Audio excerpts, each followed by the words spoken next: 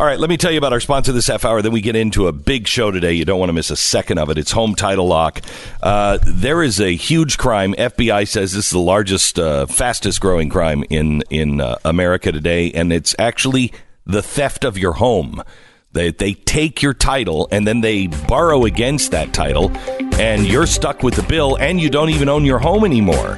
There's one company that can protect you. It'll give you a free $100 search, absolutely free, if you sign up now at HomeTitleLock.com. I've done this. Stu did this. Pat did this. We all did this on our own without talking about it because this is huge, and it's a giant hole. Go to HomeTitleLock.com. Do it now. HomeTitleLock.com. The fusion of entertainment and enlightenment. This is the Glenn Beck Program. Today we have every voice that you could possibly want to hear from about the president's speech. We have Eric Bolling, we have Steve Deace, we have Andrew Wilkow, Ben Ferguson, Jon Miller, Stephen Kent, Matt Kibbe. Pat is coming up in a second. I mean, we are going to be covering the president's speech and the Democratic response from all sides of the conservative movement. And we have Tito, Marlon, and Jermaine coming up as well. Michael is still sketchy. Unavailable. Sketchy, yeah. Eric Bolling, we begin with him in 1 minute. This is the Glenn Beck Program. I'm anxious to hear his look at things because he has inside information, and I can't wait to compare his notes with some of the things that are being said in the press today. All right, we're going to stop for 1 minute. We have, in this last few weeks, we have changed the show, so we are only away at a commercial break for about a minute at a time in the first half hour of every hour of this program. So we've cut back on the commercials so we can spend more time on content with you. Let me tell you, our sponsor right now is LifeLock. LifeLock. Top cybersecurity predictions for 2019. Ransomware is going to taper off. It's still going to wreak havoc, but crypto jacking and other money-making schemes are going to increase. Government regulation and public sentiment on privacy is going to drive stronger data protection policies. I don't even know how you even protect. I'll tell you this. Too many things to worry about. Too many things to worry about. This is the only thing you really need to know. LifeLock.com has come into its time. I remember when it was like, I would give you my social security number. And I'm like, well, who's going to use a social security number? Remember that when it first came out? Yeah. Now it is the time. You have to have LifeLock. Get LifeLock now. Protect yourself. Protect your identity. Protect your life, really. LifeLock. Use the promo code BECK, and you're going to receive, I think it's 10% off. I don't remember the deal. Yeah, it's 10% off your first year. Promo code BECK, extra 10% off at LifeLock.com. That's LifeLock.com. Pause for 10 seconds here.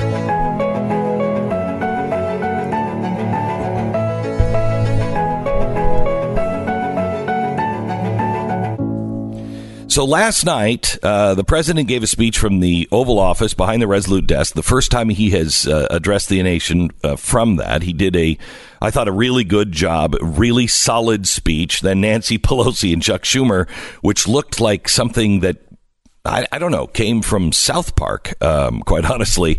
They responded. But I want to get with Eric Bolling, who has deep relationships at the White House and possibly can give us some insight on this and get his opinion on the speech and its effectiveness. Welcome to the program, Eric Bolling. Hey, Glenn. Thanks for having me back. You bet. I'm sitting at the Trump Hotel bar last night, as I do every Tuesday and Wednesday for the show, and they lower the music, and what's typically on the screens is one CNN, one Fox Business, one ESPN. They lower the volume on everything, and they play the speech full volume, and the whole Trump lobby, a lot of supporters here, and you know, it was a few minutes. I think he was making his case for what could be, you know, his declaration of a national emergency to get some of the wall funding. So, I think he's being told, he's being advised by Kellyanne and Schein and Sarah Sanders, and it is kind of a team advisory panel about what to do with this. I understand he didn't want to do the speech, and I understand he didn't really necessarily want to go to to the Texas border. He feels those are a little bit more, I don't know, photo op-ish than any substantive action. But he's entrenched. He's dug in. He's not going to give up without a fight. So tell me, Eric, the story that he had lunch with all of the anchors and he said, this is a photo op and I really didn't want to do it. And it's not going to make a difference. Is that story true then? Well, I mean, I would think it is. I read it as you did. And, when you have a room full of journalists, and off-the-record comments tend to become leaked. And so I guess it would be true. But, I tend to agree with him. I don't think last night necessarily moved the needle. I think Trump's base, people who have supported him from the beginning, want to see a wall built and want to see him threaten to shut or continue to shut down the government until they get funding for the wall. And the people who didn't vote for him or don't like him, liberals or anti-Trumpers or whomever, didn't come to his side by watching that, nor did they become any more emboldened by watching Nancy Pelosi and Chuck Schumer really look ridiculous. That was weird. That was just weird. Going around of comparisons, to what they look like. It is actually hysterical. Let me just throw one thing at you, Glenn. 2019 request for foreign aid budget, $27.7 billion. That includes $3 billion for Israel, $1 billion for Jordan. People like me and maybe libertarians like you would say, well, if we're willing to spend almost $30 billion handing out money to foreign countries, is $5 billion, whether you think it's effective or not, is $5 billion really a big deal to protect our southern border, even if half or a third of the country believes it needs to happen? No.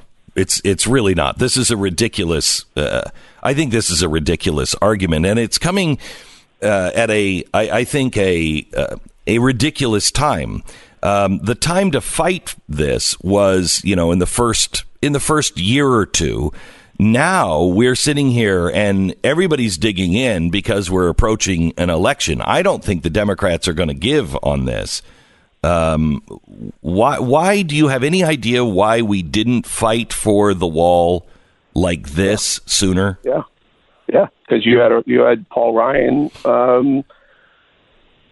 as Speaker of the House, and Paul Ryan was never pro-Trump, never saw things the same. Look, this wall funding, this whole debate is all political. I mean, you and I both talked about how many times Nancy Pelosi, Chuck Schumer, Obama, Clinton, Feinstein have all been on record on tape saying that they're for stronger borders and stronger immigration policy. This is all about politics. In fact, Schumer's willing to do $25 billion if he got what he wanted in DACA. So this is all BS politicking and whatnot. And Trump is not he's clearly one of the most hated politicians in D.C. So they're going to hold out on their side until someone blinks. My guess is that I'm going to just go out on a limb and say, I don't know that the best route is to declare a national emergency, but find the funding, find $3 billion somewhere. I mean, we have a $4 trillion budget, $3 billion. They blink and lose $3 billion on some things. Just find it or find something where, we saved $3 billion on the renegotiated NAFTA. And guess what? We found $3 billion and Mexico paid for it too. Yeah. Just play one of those gimmicky games that politicians on both sides of the aisle have played for, 247 years. So, and then we move on, and TSA can come back to work, and we can feel safe flying again, and all the other stuff. Eric, have you noticed a difference in the media? I'm struck by when Republicans, quote unquote, shut down the government several years ago over something like Planned Parenthood. The argument was, why don't Republicans just give in on a few $100 million or $1 billion because we have to get this government open? Now that it's one little thing that the Democrats could easily just give in on and get all the government funded, the pitch from the press is the exact opposite, that it's the Republicans' fault because they won't give up on their one thing. It's fascinating how they reverse these things. But don't forget, when you're on that side, you go, can you believe they won't just give up on this $5 billion? So look, I think, and Glenn, I'm a 100% honest person. I think Trump is making a mistake keeping the rest of the government closed. I think what he should do is open the rest, let Homeland Security fight this fight, and just let the Homeland. Now, honestly, I know what he's doing. He's using the other agencies kind of holding them hostage a little bit because a bigger package is harder to fight with. But I think to open the rest, so we don't have 800,000 people who aren't getting paychecks. Maybe we have 30,000 that aren't getting paychecks from now, and fight the battle at the border, literally where it should be fought. And he'll relinquish some leverage, but it would be more true, I guess, to me, for being a base supporter.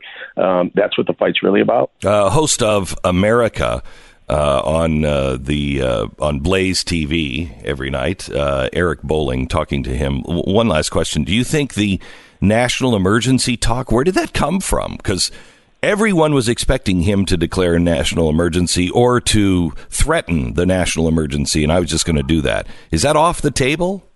Or is that ever on the table? No, I think it's still on the table. In fact, a good friend of mine, Jonathan Swan, who's a reporter for Axios, but also has excellent sources inside the White House.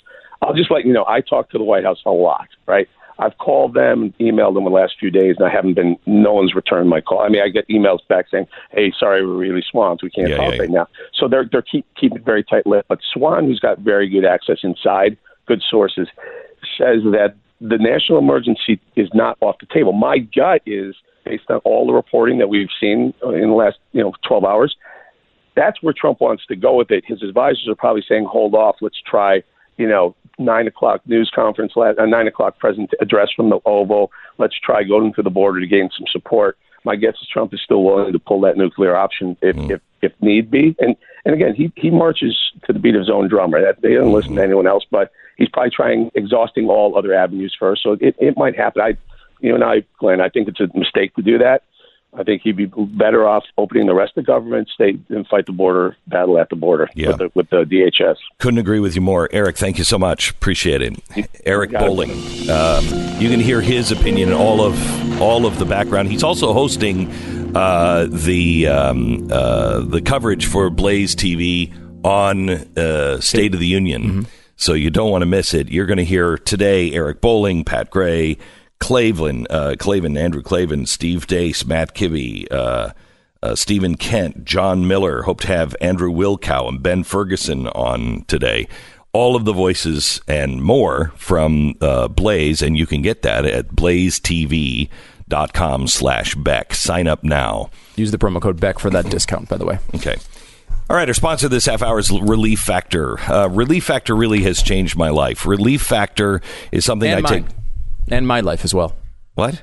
It's changed your life and my life. You don't take it. I know it. You take it and you're less irritable. And that's changed my life. So thank you, Relief Factor. I don't know if my irritability is always caused by pain. It could be caused by pain in other parts. Anyway, 100% drug-free, created by doctors, 4 key ingredients that reduce inflammation. We were just looking at the charts of the death by opioids. It dwarfs HIV, gun deaths, car crashes when they were all at their peaks. The crack epidemic of the 80s. Yeah. Dwarfs it. Yeah. There's never been anything like this. Please try to reduce your pain the natural way. I don't believe in the natural way. I really don't. I just don't. But this works. I didn't take it for years. I knew about it. I didn't take it. I started taking it last year, and I take it every day now, and it really has made a difference in my life. Get your life back. Go to ReliefFactor.com. Try it for 3 weeks with a quick start. If it doesn't work, you're out $20. But if it does work, you get your life back. And 70% of the people who try the quick start order more month after month after month. It's ReliefFactor.com. That's ReliefFactor.com. 10-second break for station ID.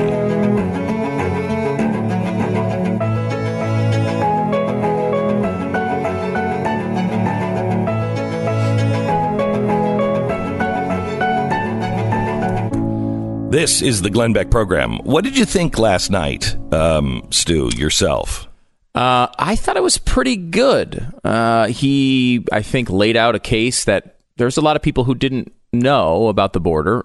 Some of it, he's you could tell that it wasn't controversial enough for the media because their fact checks are just silly. Like they're little side claims. But the main claims he's making about the border are really are true, and I think it was an effective case. I think he did a good job on it. I know that's not his style. I thought there was a lot out of that Eric Bolling interview. I mean, I think Eric is a big supporter, saying he should open up the other parts of the government is pretty significant.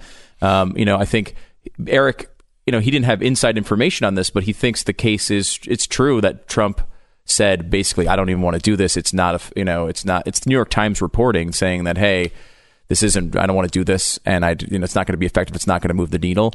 And that was kind of Eric's take as well. Mm-hmm. I don't necessarily. I think it's interesting that his take, that Eric said that Trump, his move is to declare national emergency, which I absolutely buy into.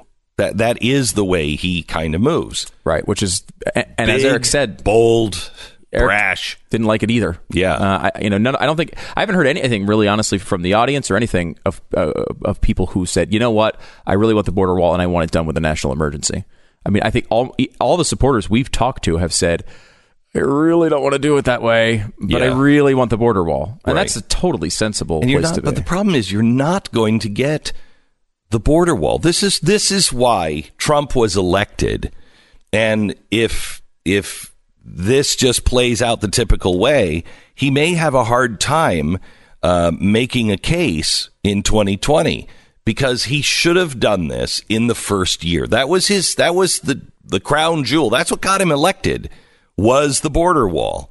And for him not to make that the number one priority, instead to fall on his sword now, when the Democrats have control of the House, and you're not going to get it.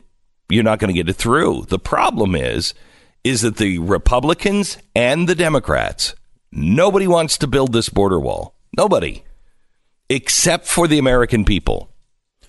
It's interesting, too, because I don't know what the reasoning for him not taking the deal a year ago on the border wall was. DACA. But it was DACA in trade for not just $5 billion of funding, the entire border wall funding. It was going to fund $30 billion or something they were going to trade for DACA.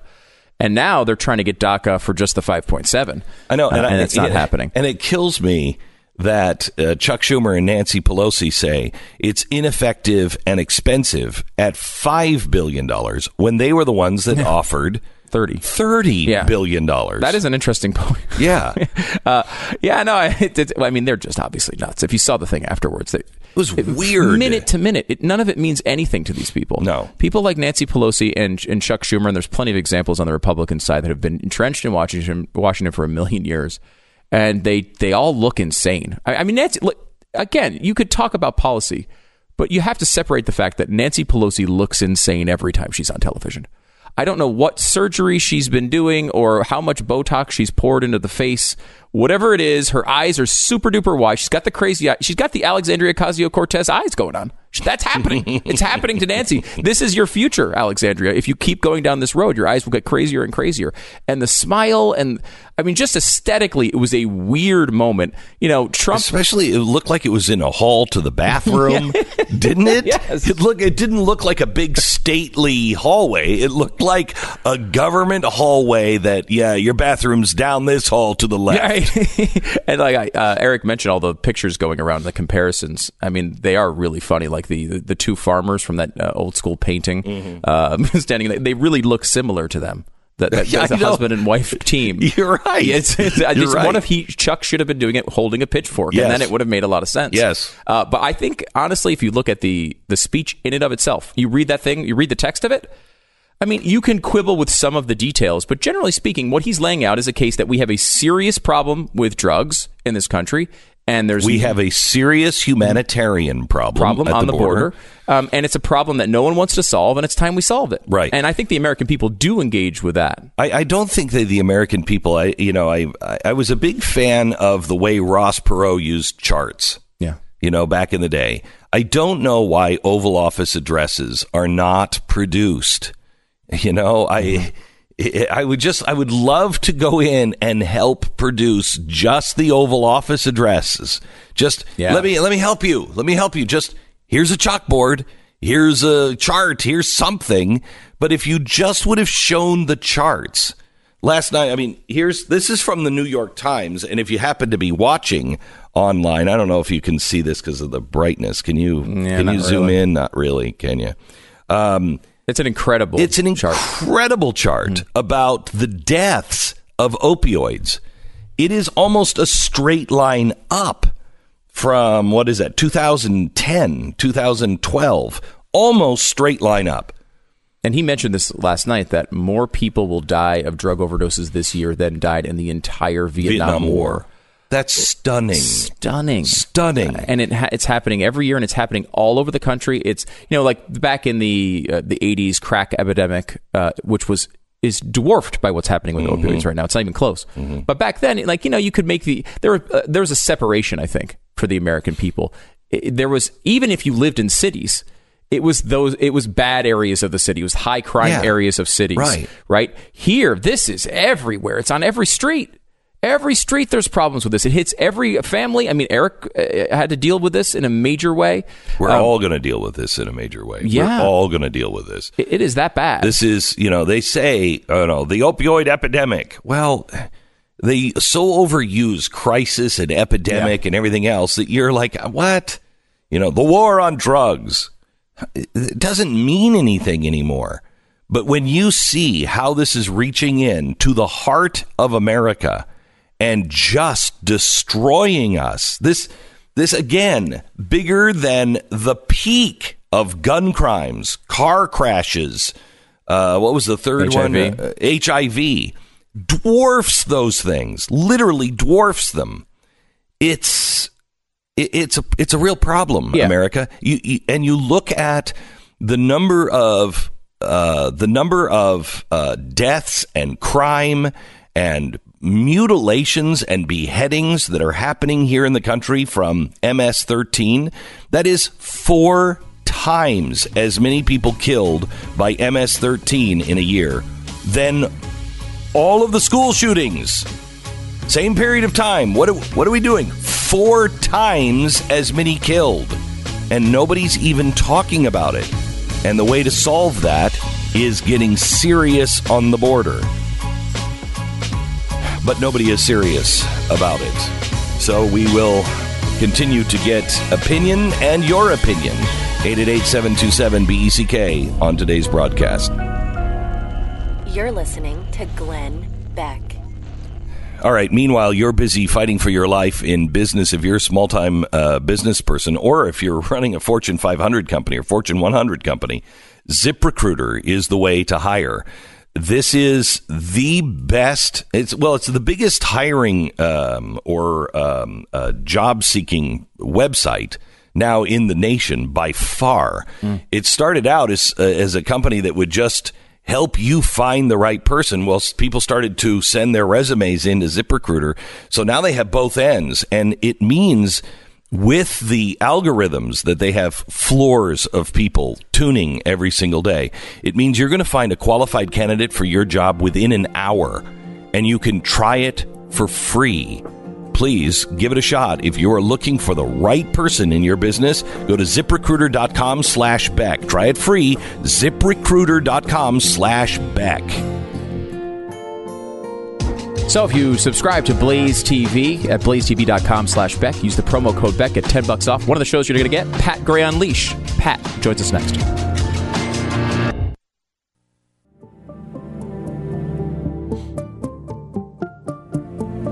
Every day, Customs and Border Protection agents encounter thousands of illegal immigrants trying to enter our country.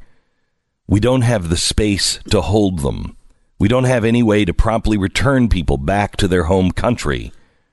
We have always proudly welcomed millions of lawful immigrants to enrich our society and to contribute to our nation. But everybody is hurt by uncontrolled illegal immigration.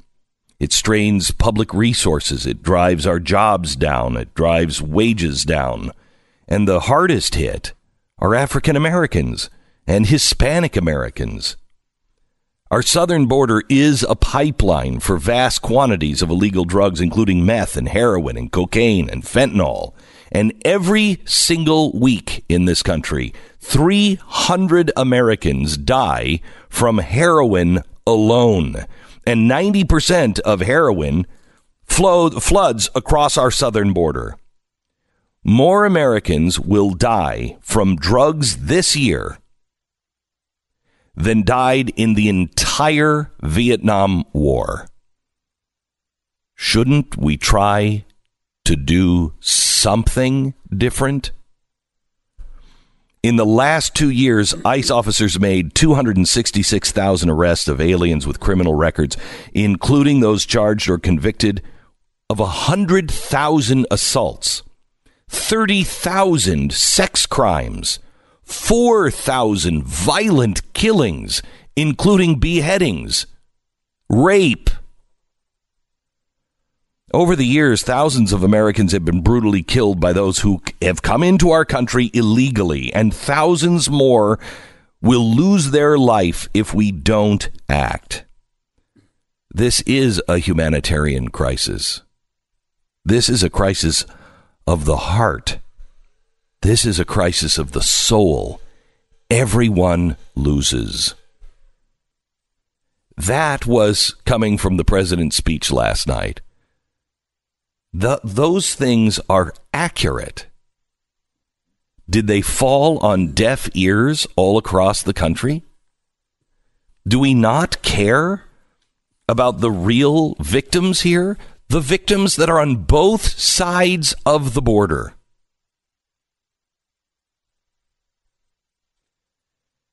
When the president spoke about the murders, the illegal alien that came across the border, the life of an American hero, stolen by someone who didn't have the right to even be in our country. In California, an Air Force veteran was raped, murdered, and then beaten to death with a hammer.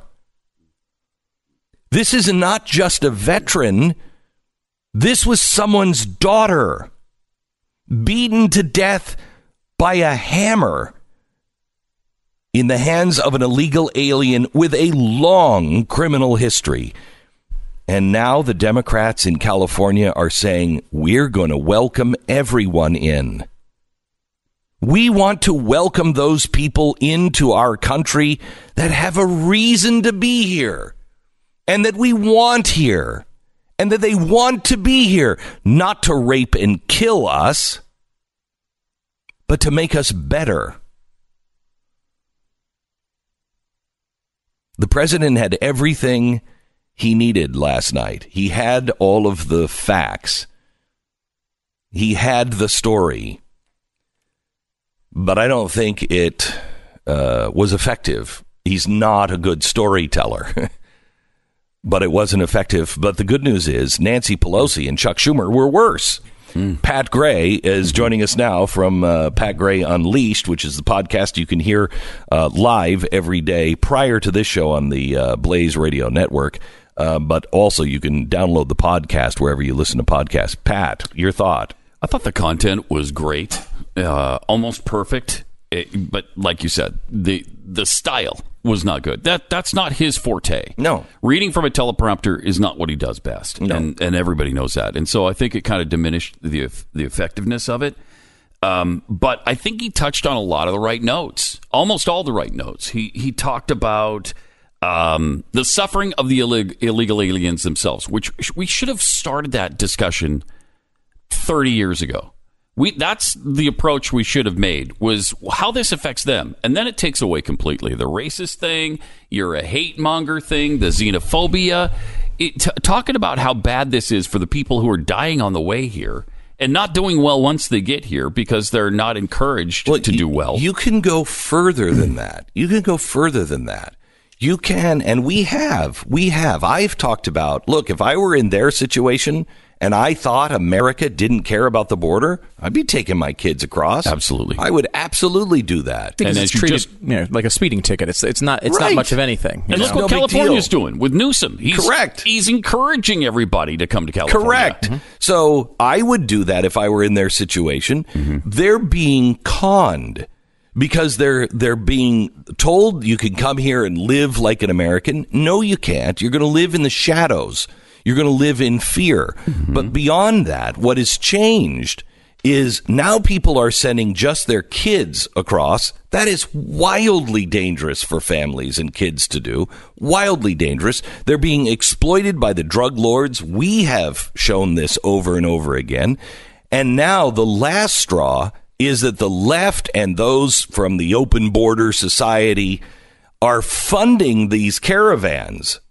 And they are using these desperate people, some of them, not all of them, these desperate people, they're using them and conning them and saying, oh, no, you're going to get in and it's going to be great. They don't care about those people. Not at all. It's despicable what they're doing. And to bring up their past support for the wall, which in some cases was a couple of years ago, 3 years ago, just before him, they still wanted border security. No. No, we're not going to even allow that to happen. They offered $30 billion. Well, last year. Yes. Last year. So when Nancy Pelosi and Chuck Schumer come out and say it's ineffective and expensive and immoral, you sold $30 billion. You were saying, I'll give you $30 billion for the DREAM Act. That needs to be hammered home. And the Republicans are so ineffective at that. We've talked a million times about how bad the Republicans are. They don't at want defending the border their position. wall either. No, it's not their position. On this case, it's not their position. But for Nancy Pelosi and Chuck Schumer to stand there like the American Gothic portrait, the only thing lacking was a pitchfork in Schumer's hand, and to tell us that it's immoral and ineffective and a manufactured crisis, when here they are, the most amoral people to ever hold office. The people who want slaughter of children to continue, not just in this country, they're trying to fund it around the world, and they support every degradation known to mankind. Then they say that a wall or a fence is immoral. I can't. It's hard to take. It's really hard to take. And I think Republicans need to do a much better job at defending their principles and values. They don't have any principles and values. Now, some of them, most of them don't. That's most true. of them don't. That is true. Some do. Most of them don't. At least the border wall is not a principle or value that they, or a policy that they believe in. Those who are entrenched in power, they don't believe in it. It's why Donald Trump didn't do the deal. Yeah. He didn't do the deal. And it's not him. It was the it was the Republican Congress. Well, he didn't want that deal, though. I mean, he didn't want that deal. And I don't fault him for that, by the way. DACA for $30 billion is not what I would say is a great deal. No, but I'd take it now. I know. I think I'd take it now. That's what's amazing, though. I mean, it shows how far this is bent back against Overton window. Yeah, Republicans. Exactly. And again, this is why you try these things when you're in power. Right? You don't get good deals when you don't have the power. He had the power back in 2018, and now he doesn't. So the deals get worse. I will say, to Trump's credit, he is the only president since Eisenhower to try to really do something about this. He's actually trying to do something about this. George W. Bush certainly didn't. In fact, I remember he was on a European tour when the fence and and immigration was being debated. Remember that? Yep. When I come back, we're going to get comprehensive immigration reform through. And the Republicans were like, no, you're not.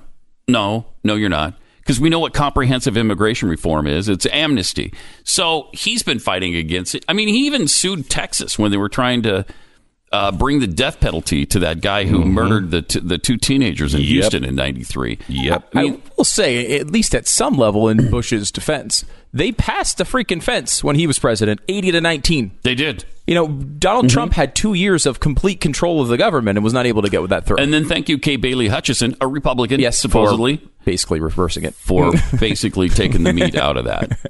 I mean, frustrating. It is frustrating, and everybody is talking out of both sides. I'm sort of stuck at the letting your kid go across the border thing.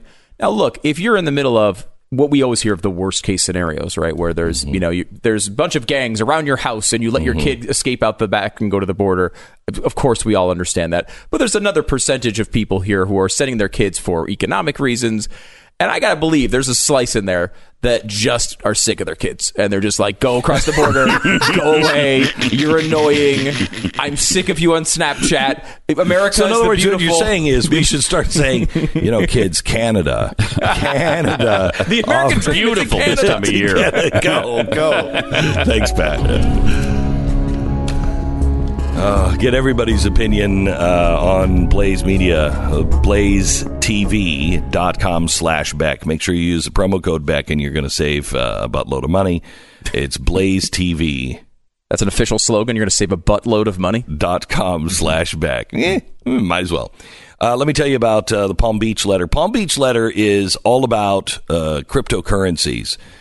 Now, cryptocurrencies kind of had a rough, 14 months, 12 months. Hadn't noticed, Glenn. You hadn't noticed? No. Really? Yeah. I mean, it depends on when you bought, right? I mean, a lot of people did.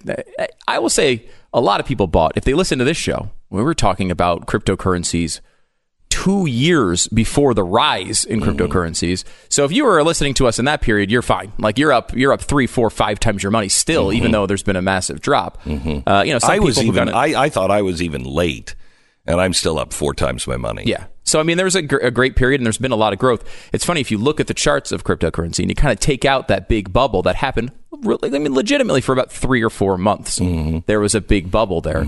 But if you look at it without that, I mean, it's a really encouraging chart. You're like, whoa, it's up 4 times in 2 years. Yeah. I don't know any stock. There's not a lot of stocks that have done that. Yeah. I can tell you if you had your money in the bank account, you were looking at that and you're like, okay, I've made 2% if I'm lucky per year. It's not even. It's probably 2% now, but it's probably 1% over the last couple of years. You're a lot happier if you were in cryptocurrency. Yeah, you're in trouble if you were buying it at, 10,000, 16,000, 20,000. It's a short period of time it was there. Yeah. And then now I wouldn't lose your money. I would just hold on as long as you possibly can, because it eventually will come back. Because cryptocurrency is the future. I'm absolutely convinced. I mean, unless there is some sort of China-like situation to where it's all just banned in the United States and it's just the whole world is on lockdown, which could happen. Cryptocurrency and blockchain is going to make a difference in the world. It is going to be the freedom key. I want you to take a course on this. Smart Crypto Course. You've got to educate yourself first. SmartCryptoCourse.com, or you can call 877-PBL-BACK, 877-PBL-BACK. This is a course that we asked one of the bigger names in cryptocurrency to design for this audience so you could do your own homework. SmartCryptoCourse.com or 877-PBL-BACK.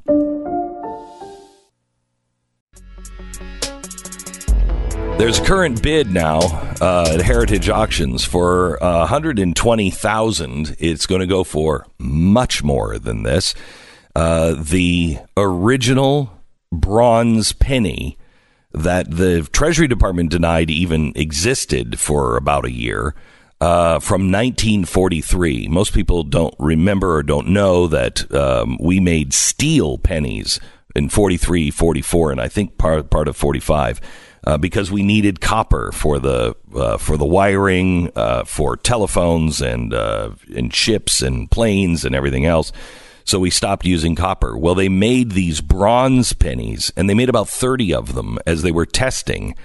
Somehow or another, these 30 pennies dislodged from the machines as they were cutting the steel pennies, and they were put into circulation. The rumor was that or the legend is that Henry Ford said, I'm going to give any man a car who finds a bronze penny. Okay. And so it was a big deal that these things were out there. But again, the Treasury said that's not true. Until a kid was standing in a lunch line and he paid for his lunch and he got change back. And in there was a bronze penny from 1943, and he noticed it. It was late in 33 or 40. Late in 43 or 44, and he looks at it and he sees it's 1943 and notices that it's not steel. The the first time it sold, it went for $1.7 million. It's going up for auction for the very first time now since that time period. The kid actually called Henry Ford and said, "Hey, can I get a car for this?" And he was told that was just a rumor, and Henry Ford wasn't doing that. He should have taken the deal. This is up for auction now. Current bid, $120,000. We will see how much it goes for. But a 1943 bronze penny up for sale for the very first time. And there's only just a handful of these that we even know even exist. This is the first one found and the most famous. Let me tell you a little bit about the biggest investment that you could make, and that is in your home. And when you want to sell it or when you want to buy, you want the best price. Either way, you need the right real estate agent. And the way you do that is to find the real estate agent with the picture on the bench of the best looking homeless person. No, that is actually, no, that's not the way. The way to find the best real estate agent is to go to realestateagentsitrust.com. This is a connection to real estate agents in your area, the best one in your area, and the one with the best marketing campaign, not the one marketing their face, the one that's marketing your home. Did you even know you should ask? Hey, tell me about your marketing plan. That's how your house is actually sold. Go to realestateagentsitrust.com and get your home sold fast, on time, and for the most amount of money with people who just want a square deal, just to have your same sensibilities. They're all fans of the show. It's realestateagentsitrust.com. Find the person that's going to sell your home and is an expert in your area right now. The fusion of entertainment and enlightenment. This is the Glenn Beck Program. Trump's speech on immigration and the Democratic response. Today, we're trying to get all of the different voices throughout the entire spectrum of the conservative movement. We begin this hour with Andrew Klavan, then Ben Ferguson, then Steve Deace. We'll touch on our opinion as well. We also have Matt Kibbe, Stephen Kent, Jon Miller, and so much more joining us. What is the end game? What is the effect of what happened last night, if anything? We begin with Andrew Klavan right now. This is the Glenn Beck Program. First, we want to start with 1 minute of commercial time to thank our sponsor. Then we're right back into the show. We've cut back on all of the commercials in the first half hour of every hour of this broadcast, so we can just quickly tell you about our sponsor and then move back into the program. We want to tell you a little bit about superfoods. Superfoods, pretty much a lie. Yeah, pretty much a lie. Well, it's a lie if it has supplemental facts or supplement facts, right? Yeah, supplement facts. It's not an actual. You don't. When you buy food, it doesn't say supplement facts, right? And so if it's a superfood, it really shouldn't say supplement facts, right? If you're eating a carrot or, God forbid, kale, it doesn't say, oh, by the way, there's a supplement that goes with that. I'm not eating kale and a supplement. That's why Field of Greens is so good. This is the actual superfood. There are no supplements added to this. So you don't have to eat kale. You don't have to eat your greens. You don't have to even have fruit if you don't want it. You just spoonful of this stuff into anything that you're drinking, and it actually tastes pretty good. And you don't have to have a salad ever again. It's your hall pass from Salad Land. Makes me so happy. You saw my son-in-law eating, I think it was a sandwich without any bread. It was wrapped, I think, in kale. Oh, my gosh. Oh, my gosh. That's not a sandwich. When you're wrapping it in kale, it's not a sandwich. My gosh. I looked at that and I'm like, you've got, I know it's my daughter, but you need a divorce. Because this is, go to BrickHouseGlenn.com. That's BrickHouseGlenn.com. Use the promo code Glenn, Field of Greens. We pause now for 10 seconds ID.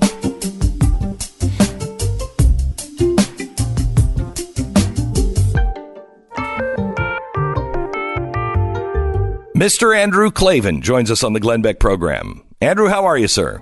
I'm good. How you doing? Good. So what's the view from the state of California, where you have your new governor saying, hey, we're going to welcome everybody? Well, that's right. In California, we're going to welcome everybody. In New York City, they're now going to pay for the health care of everybody, no matter what their immigration status is. So it's fair to ask, what is the overall belief that Trump is putting forward, and what's the overall belief that the Democrats are putting forward? Trump made a speech last night that we were told was going to be all lies and fear-mongering, and it was all lies and fear-mongering, but not from Trump. Trump was very direct, he was very factual, he was very controlled, and the Democrats are basically talking this mealy-mouthed, moral language that doesn't have any real meaning when it comes to securing the border. So I think it's just fair to ask, what's the end game? And I think the end game with Donald Trump, it seems to me, for whatever his personal flaws are, he is putting forward a very rational case that a country has a right to control its border, that people who cross the border illegally are committing a crime and more crimes will follow. That's a perfectly valid argument, and that a wall would work, which is absolutely true. What are the Democrats really saying? They're saying, let's do things that won't exactly work. Let's spend money on things that we've shown to be ineffective, because they want these guys coming over into the country. They think they're future Democrats. They think that the idea of compassion is going to sell to minority voters who are already here. And they're not really thinking about the good of the country. I just thought it was embarrassing. I thought the Democrats embarrassed themselves last night. And everything is made worse. I mean, this is the big point for me. Everything is made worse by the fact that the corporate media is simply now a spokesperson, a unified spokesperson for the Democrats. I agree. It's very hard to have a rational conversation when this immense corporate megaphone is only selling propaganda for one side. I have no problem with there being two parties in this country that disagree, but I have a serious problem when ABC and CBS and NBC and CNN and the New York Times and the Washington Post, under the guise of fact-checking, are essentially checking Trump's opinions versus the Democrats' opinions and saying the Democrats' opinions are right. I think that is so distorting to our conversation. It makes normal people get angry and overreact, and it means that the Democrats can say anything they want and basically feel that they're wearing armor. Nobody can touch them because the press will cover it up. And I just think, for all of Trump's flaws, all the hyperbole, all the kind of playing fast and loose with the facts, he's not half as bad as the press is. And he's 100% right about them, to slap them around. I'm an absolutist when it comes to the First Amendment. I don't think the government should touch the press, but I think the press needs to reform itself. I really do. I think they are being very damaging to the country's conversation. I don't think they're going to have any credibility left in a couple of years. By the time we finish with the 2020 election, I just think it's over. They're just not going to have any credibility, except for those who are playing the media, the politics role. If you're on the side of the Democrats and you are really actively engaged in that, you'll gravitate towards the press still. But I don't know anybody who's watching it anymore. Do you, Andrew? I do know when I go to New York and I talk to liberals, I talk to my family who are very liberal. Whenever I read the New York Times now, I find myself thinking, who believes that? And then I remember, I know people who believe it, who pick up the New York Times and think this is the news, or as they used to say, this is the way it is. And it really is shameful. I mean, I was looking at their fact check of the president's speech, and it was everything they could do to pick out some little thing that wasn't exactly 100% what they would say it was, and then call him a liar. I mean, the Washington Post was running headlines that said things like, well, he says there are hundreds of thousands of criminals coming over, but really they're being charged with all kinds of crimes, so it has to be put into context. I thought, no, it doesn't. He was just telling the truth. You can it's so easy to slam Trump because of the way he speaks and the loose way he speaks with facts.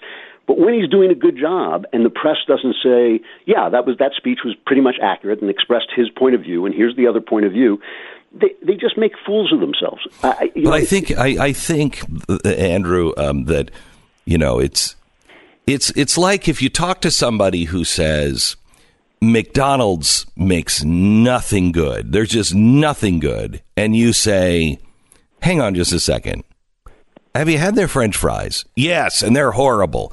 I just dismiss them. You can say, oh, my gosh, this is horrible and this is horrible, but they make a great French fry. Then you have credibility. The press will never, ever give, in this case, Donald Trump, the McDonald's of presidents, the credit for French fries. When he makes something right, when he does something good, they still decimate him. And they're posing as the kind of voice of the conscience of America. They're posing as the people who deliver the facts to America. And, you know, whenever I hear right-wingers go over the line and start to say angry stuff and start to overreact to the way they see the world, I just know it's because they are surrounded. They're surrounded by this noise that the press throws up of Democrat talking points. And why shouldn't it make people crazy? Why shouldn't 64 million people go out and just say, you know what, I'm sending a guy to Washington who's going to tell these people where to stick it. So why shouldn't they feel like that? Did you see anybody fact check the fact that the president wants a border wall that is expensive and ineffective? That's what they said. Expensive and ineffective. Well, if it's expensive at $5 billion, why did a year ago Nancy Pelosi, Chuck Schumer, and the Democrats offer $30 billion in border security for the wall itself? Did you hear anybody point that out? Nobody pointed it out. In fact, they tried, in the New York Times, they tried to make it sound as if Trump were exaggerating when he said Chuck Schumer has supported a wall numerous times. He has. So has Nancy Pelosi. So did Barack Obama. So did Dianne Feinstein. They have all been in favor of some kind of barrier. Why? Because when you put up a wall, it keeps people out. It works every time. It's so simple and so basic. And it's just the fact that it's Trump's promise. They really are just now so deranged by the presence of Trump. He has driven them all so insane that they will, seriously, if he said that he liked air, they would stop breathing. They've really gone that far. Last question. I spoke to Eric Bolling this morning, who was, has a lot of connections in the White House. He said that he believes it's true that the president thought this would be ineffective, was only doing this because Schein and everybody else told him to. He said he believes he's going to use the national emergency, which Eric said, I was surprised by this, was wrong, and he didn't want that to happen. Do you buy into that? And should the president use emergency powers? Well, I don't think he should, but it's really amazing how much of the news about Trump is news about what the news people think that Trump is going to do. Amen. And a lot of the sources talking from the Oval Office are people who think they're smarter than the president, that they're the typical kind of underling who thinks that their boss who works on his gut is an idiot, where they went to a good school and they really know the truth, and they're leaking out stuff saying, Trump is a fool, Trump is this and that. Trump has a good gut. He actually does have a good sense of what he can do politically and what should be done politically. He's pretty good at that, despite the fact of the way he talks. And I'm just really, really distrustful of source news out of the Oval Office right now. I think it is very distorted, and the press is very gullible with it. Andrew Klavan from dailywire.com. You can watch him every day. It's always good to talk to you, Andrew. Love talking to you, Glenn. Thanks Thank you. You bet. Bye-bye. They're more than 60 seconds away from more programming. We have Ben Ferguson from BlazeTV. We're going to get his opinion on what happened last night, what this means, coming up in just a second. First, let me tell you about Simply Safe. Simply Safe, there are a lot of things that you could, you can do on your own, and, you can just kind of skate with. Your family's safety and your home safety is really not one of those things. SimplySafeBeck.com is where I want you to go and look for the difference between what you may have done in the past, or what you may still be doing, under contract with one of these, alarm companies. They're charging an arm and a leg. I just told you yesterday, I don't know if I still have it here, of a thing that came to my door. Yeah, here it is from ADT. It says $27.99. The lowest monitoring price. Well, that may be their lowest monitoring price, right, but it's not the lowest.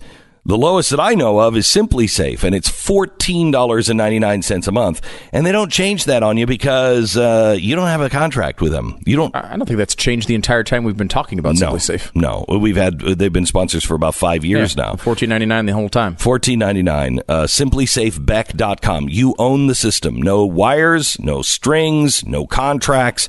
The best way to protect yourself and your family. SimplySafeBeck.com. Pause for 10 seconds. Station ID.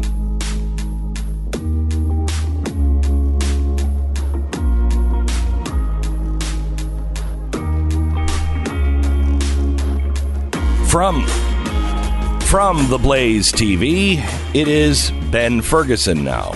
Ben Ferguson joins us on the Glenn Beck program. How you doing, Ben? Good morning, sir. How are you? I'm good. So I'm anxious to hear what a millennial thinks about the president's speech last night and how you believe this is being processed today. Did it make any difference? I think it can make a small difference. I think what the president needs to do now is actually more important than last night. Last night was a reminder of the country, a reconnect with the country about what this issue is about. It's not just about a identity wall with Trump's name on it, which is Democrats have done a brilliant job of turning this issue into, that this is about his ego, it's about his obsession with the wall, it's about Donald Trump. And what the president did lay out last night, I thought, was actually really smart. He talked about how this is an issue for safety, especially of women. Remember, conservatives need to challenge Democrats on this. Democrats have, for my entire lifetime, said they are the party of women. Women are being abused at the border. 1 in 3 are sexually assaulted coming into this country. Women are being abused, illegal immigrants and American citizens, by illegal immigrants in this country. And I think the president needs to take it to the Democrats on that and say, where are you? You're the party that claims that you always are right on women's rights. How are you not protecting these women? I think the second thing the president mentioned last night, which he needs to now really go sell the American people, especially when he's at the border, is the issue of drugs. You look at drugs in this country, and there are a lot of undecideds, middle-of-the-road people that aren't hard Trump supporters or hard Democrat supporters that have been affected by family members who have died of overdoses of drugs, fentanyl, cocaine, heroin. All of those are coming across our southern border. And I think that's an issue where the president can win big time with younger people, millennials, and with people that maybe don't pay that much attention to politics, is say, this is not, take me out of it. Take my name off this wall. This is not about a wall. This is about drugs. This is about overdoses. This is the same issue that I talked about with prison reform, and actually appeal to people on that issue. And then the last one is, I think the president needs to talk about the hypocrisy and expand on it even more, of how Democrats are now somehow obsessed with these 800,000 government workers who are not going to get paid right now. Mass majority of them, if not all of them, are going to get paid for not working during this time when they're on furlough. They're going to get their money back. That doesn't happen in the real world, by the way. But the hypocrisy of the Democrats on this economic issue. Democrats don't care about the American worker. If they did, they would have been fighting to secure the border so that Americans would not be underpaid and undercut by illegal immigrant work. That those that are not fully employed but part-time employed because they're undercut by illegal immigrant workers, they would have been protecting, defending them. They would have been protecting, defending the American workers who have lost jobs because of illegal immigrant workers. I mean, these are issues that have nothing to do with just the flat, simple issue of millions of people coming across the border illegally and how we need this wall. And I think the president's now got to go out there. He's got to sell it and break it down into these categories, because when you do that, it basically brings new attention to the issue, or a reminder of what is coming across the border. And then it's not just Trump and his, quote, wall. And again, I give credit to the Democrats. They've done a fabulous job of turning this into an ego-driven idea, when in reality it's the idea that got the president to the White House, and it's an idea that Democrats themselves, Bill Clinton, Obama, Hillary Clinton, I mean, even you've seen the videos, you've heard the audio, Glenn, of Schumer, hardcore on illegal immigration reform. The only thing that changed is that Donald Trump is now in favor of the wall, and the Democrats hate Donald Trump, and anything Donald Trump's in favor of, the Democrats will oppose. Talking to Ben Ferguson from BlazeTV.com. You can see his show on the Blaze TV. Ben, what do you think the right approach is here when you're selling this to America? Because, there's a couple stats between the overdoses being more than the Vietnam War deaths in a year. I mean, that's a fascinating stat. You brought up the one in 3 women who are being brought here are sexually assaulted on these journeys, illegally crossing the border. What's the argument that connects with America so they don't see this as a partisan issue? Yeah, I think the president needs to take this to the local level, and I think he needs to go to these states, each one of these border states, and I think he needs to have town halls. I remember Barack Obama doing them brilliantly, where you bring in people that have been affected by the issue that you're talking about. He did this with healthcare reform. And take himself out of it and bring the governors up and bring the congressmen and the mayors and the sheriffs up. I would even argue do the same type of town hall that CNN did after the shooting in the school shooting in Florida. Have the local people that are affected the most and highlight them. That's how you sell this, because I do believe that if the president wants to get this done, he's got to be very strategic about taking himself and his personality out of this, because the Democrats, again, they have played this brilliantly. That this wall is only about Donald Trump's ego. It's nothing else, and he needs to let other people's stories shine here and talk about this. I mean, look, in 2018, you had over 17,000 adults arrested at the border who had prior criminal records, including over 6,000 gang members. You have to highlight those people that were affected by MS-13. You have to highlight the people that are affected that lost loved ones, just like that police officer in California the night after, we celebrated Christmas. I mean, and you talk about ICE, for example. Cortez last night was on MSNBC saying that ICE agents are what's wrong with this country, and they're actually human rights abusers. Well, those human rights abusers, those ICE agents, in 17 and 18 alone, 100,000 arrests for assault, 30,000 arrests for sex crimes alone, and that's not the only things they talk about. 4,000 arrests for murder, and that's only the people that we caught. So the president goes out there, sells this to the American people that way. That's how you're going to connect. I talked to Eric Bolling about an hour ago, and he said that he thought the president was going to use emergency powers. He didn't believe in this approach, and he was just doing this to get it done and to check the box, and he was going to use the emergency powers. Talk to me a little bit about emergency powers. Is that a good idea, a bad idea? And also, does the government shutdown continue for very much longer? Yeah, well, 2 things. I think one, that last night not proposing the emergency powers was actually a smart move. There's still work to be done on selling the American people that there is a crisis and an emergency at the border. So I think the president laid the groundwork, the framework, the foundation for that possibility. I also don't think that you do it yet because we're not far enough into a government shutdown where people are starting to say, get it open at all costs. I think we're still very divided in this country on this. I actually personally like the government shutdown. I think the longer it goes on, the more it shows the American people how bloated the federal government actually is. I mean, remember, we're not talking about a total government shutdown. We're talking about a partial shutdown. We can have this thing go through September, and the mass majority of the actual functions of the government that we do mostly need are going to be running. Okay. So I think the president keeps it going. Ben Ferguson from the Ben Ferguson Show. You can hear the rest of his opinion, watch his show, and all of the opinions across the conservatives' perspective at blazetv.com/Beck. Use the promo code Beck and save on your subscription. You're listening to Glenn Beck. Imagine owning a company where the biggest complaint, the number one complaint was, I wish I would have bought the bigger one. That's the situation at Liberty Safe. What a sweet problem to deal with. That people buy their safe and their only complaint is, I wish I had more stuff. I usually only say that after a drive-through run. I'm just like, I should have bought this supersize. Yes. But it happens all the time at Liberty Safe. It does. It does. Liberty Safe, they've sold 2 million safes, and they've done it for a reason. They're the number one safe manufacturer in the nation now, and they offer exclusive features like military-style locking bars and heat-expanding fire seals, second to none. Best built safe on the planet, bar none. It's Liberty Safe. Go there now, libertysafe.com. Keep your family safe, keep your papers safe, keep your guns safe in a libertysafe.com. Steve Deace is coming up in just a couple of minutes. Get his perspective on the president's speech from last night. He's also on BlazeTV.com/Beck. Use the promo code Beck.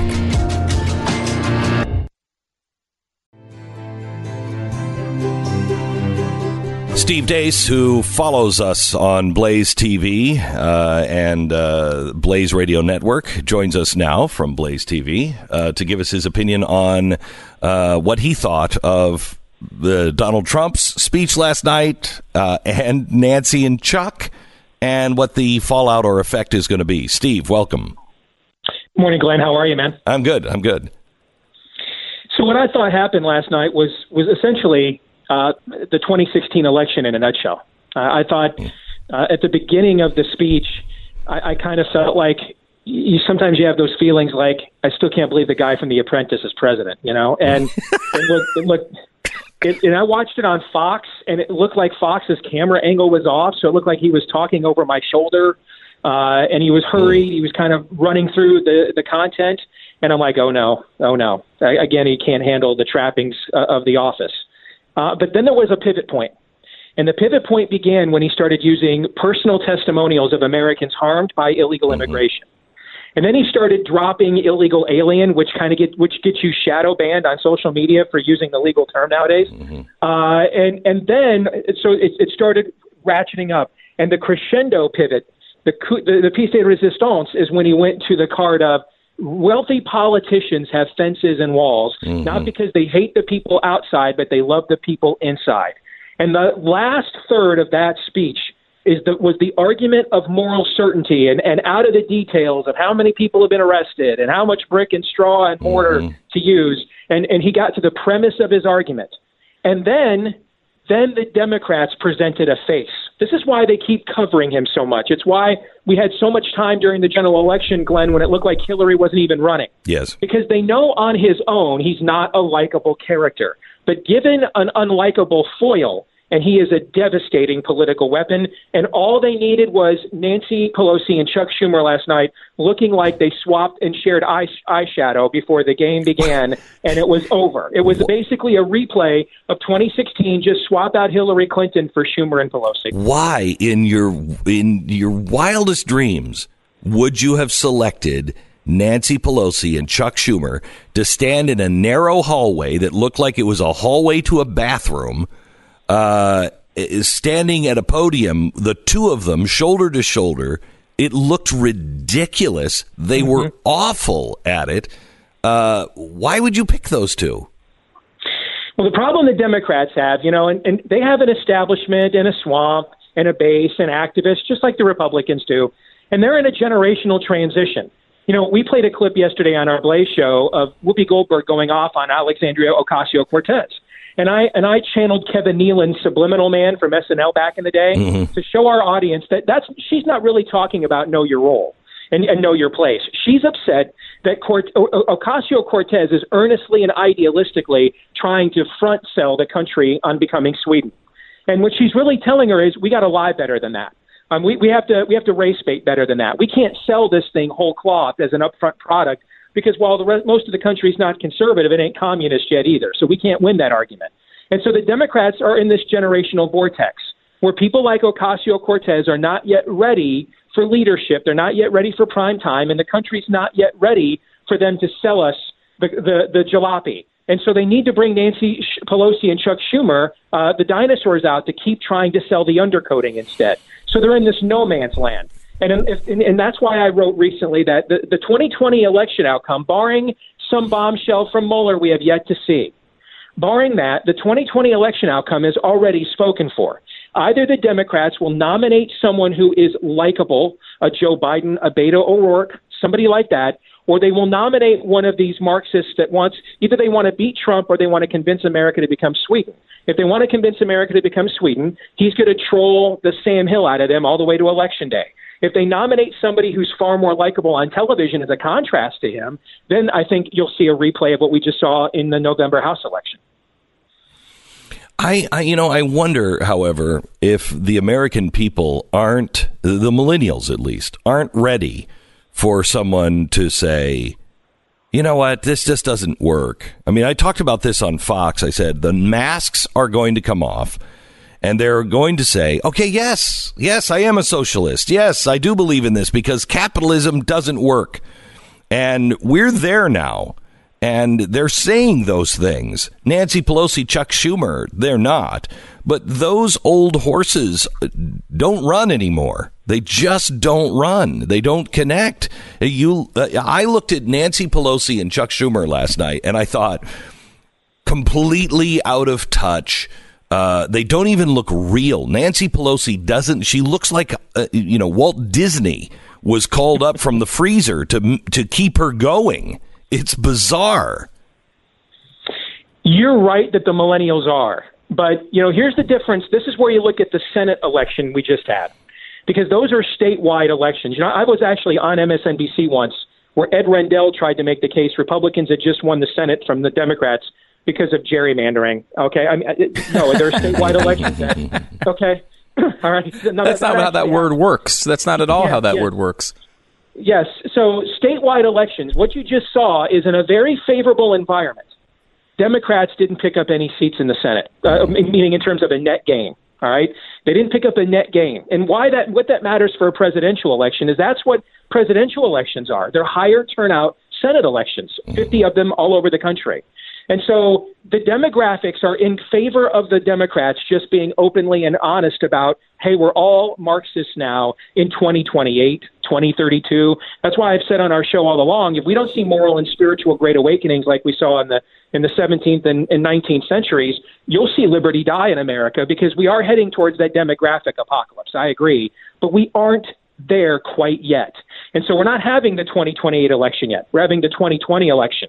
And there are still enough people that live in rural places or live in places like Iowa, where I live now, that still kind of respond to the old time religion, for lack of a better phrase. And so they're trying to figure out, when can we give you guys the full Monty, and how much longer do we just have to show you a little slip of the leg? And that's what's going on in the Democratic Party right now. Do you think the average Democrat, they may not like Donald Trump, but the average Democrat is listening in the heartland, and they see Nancy Pelosi and Chuck Schumer, and they say, hey, wait a minute.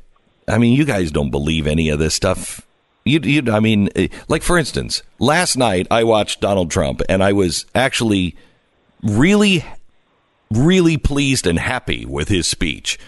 Not necessarily his delivery. I watched him with frustration, like I used to watch George Bush with frustration, going, oh, geez, man, please.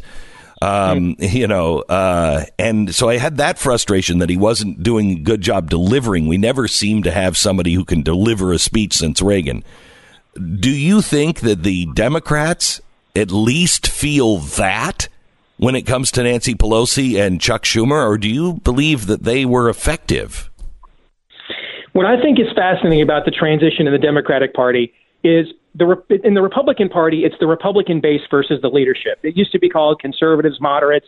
It then became Tea Partiers, establishment. But really, it's about the base versus the party leadership and donor class. In the Democratic divide, they have that. But then there are also two different Democratic bases. There is the Democratic base that the Joe Bidens of the world grew up in, that is far more liberal than we are, and has moved increasingly to the left in the last couple of decades. But they still grew up in an America where they were neighbors to people like us, Glenn. They went to church with people like us. They played Little League with people like us. And so we're not somebody that needs to be snuffed out. And as Eric Erickson likes to say, if you won't join the new utopia, you will be made to care. All right, and then so there's that Democratic base, and they're what's left of the blue collar private union worker, the electrical worker guy, the Teamster worker guy, but they're going away as the economy modernizes and evolves, and they're being replaced by the other Democratic base. And that's what in a place like Iowa, you'll find the first Democratic base that I mentioned in rural places like Indianola, outside of where I live in Des Moines, and you'll see candidates like Joe Biden and Beto O'Rourke go to places like that. And then there's the other Democratic base at the University of Iowa and Grinnell College. And that's where you're going to see the Elizabeth Warrens and Kamala Harrises and the Spartacuses go and everybody else that's running, because that's the new wave. Those are the people you're talking about. They are ready for the hammer and the sickle. They have read Das Kapital, and they are convinced that that is America's third wave. So it depends on which Democratic base you're talking about. You're in Iowa. You're watching the election, and you're seeing these people come to town. Tell me about what your initial gut is on the Democrats that have come through. I'm going to give your audience a name they've never heard before. Watch a guy named Jerry Crawford.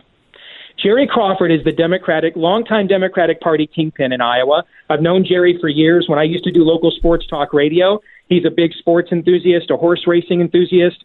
We've run in the same circles. Him and I have gotten along for years. All right.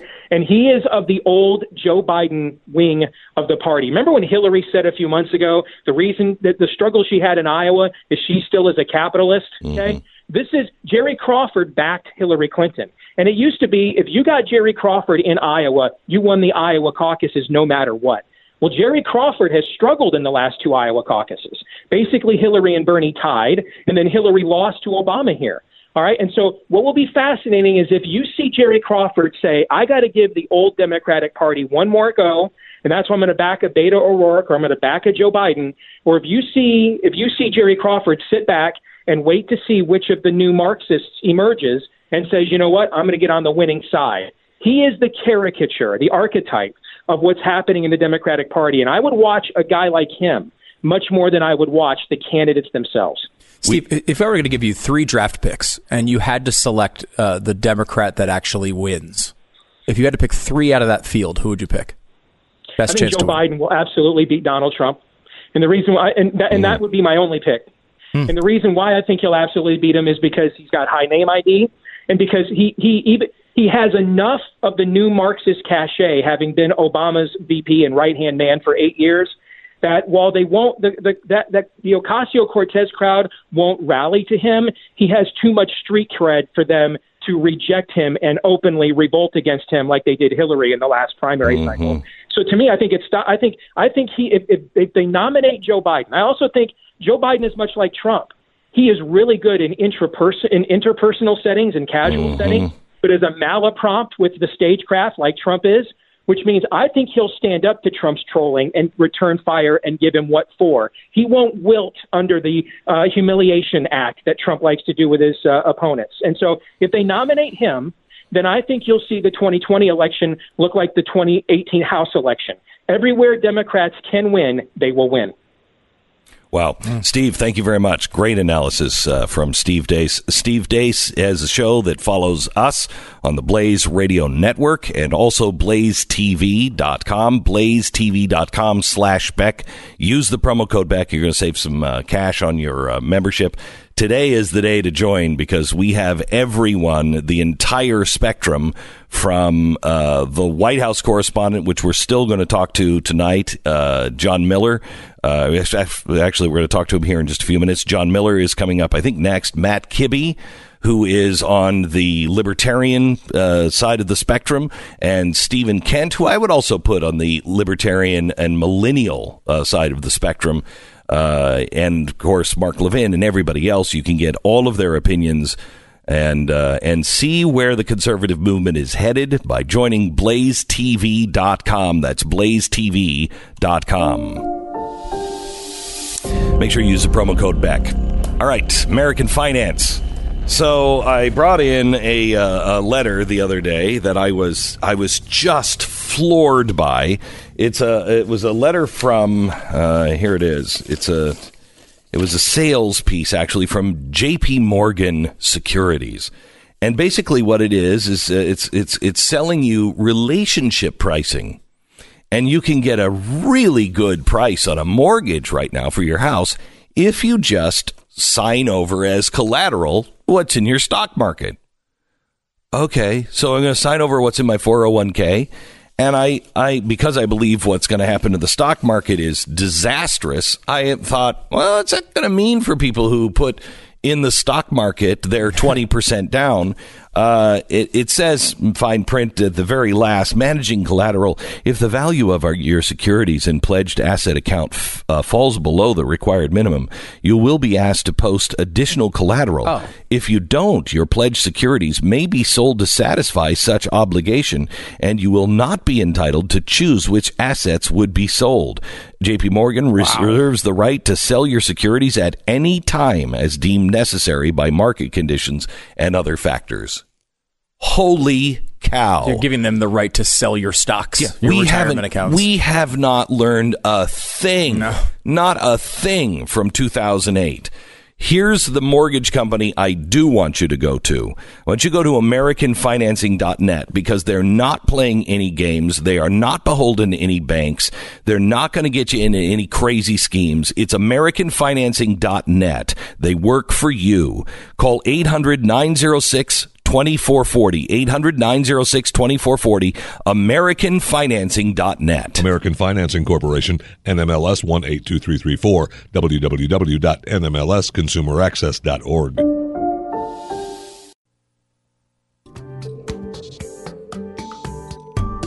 Ocasio-Cortez just came out and she made some very good points. I mean, if you're on the Republican side, she made some very good points that everyone should hear. It's true. Listen to her response to that speech last night and tell me the reason why Republicans talk about her all the time is because they're afraid of her.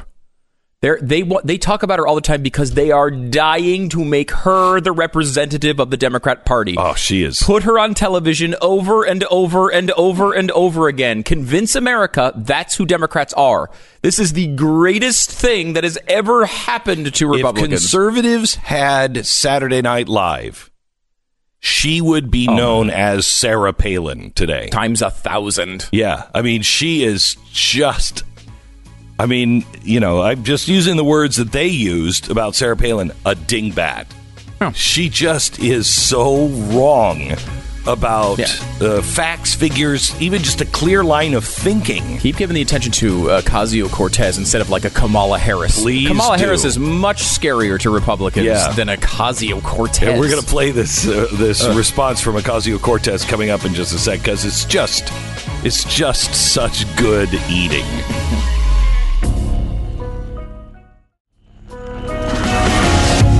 Fusion of entertainment and enlightenment. This is the Glenn Beck Program. Big surprise there that thing that happens every hour happened to happen this hour as well. I'm trying to jam so much in today. We have already talked to Eric Bolling, who is really a chief political correspondent in Washington, D.C., about what he saw last night, what his vision on inside the White House was.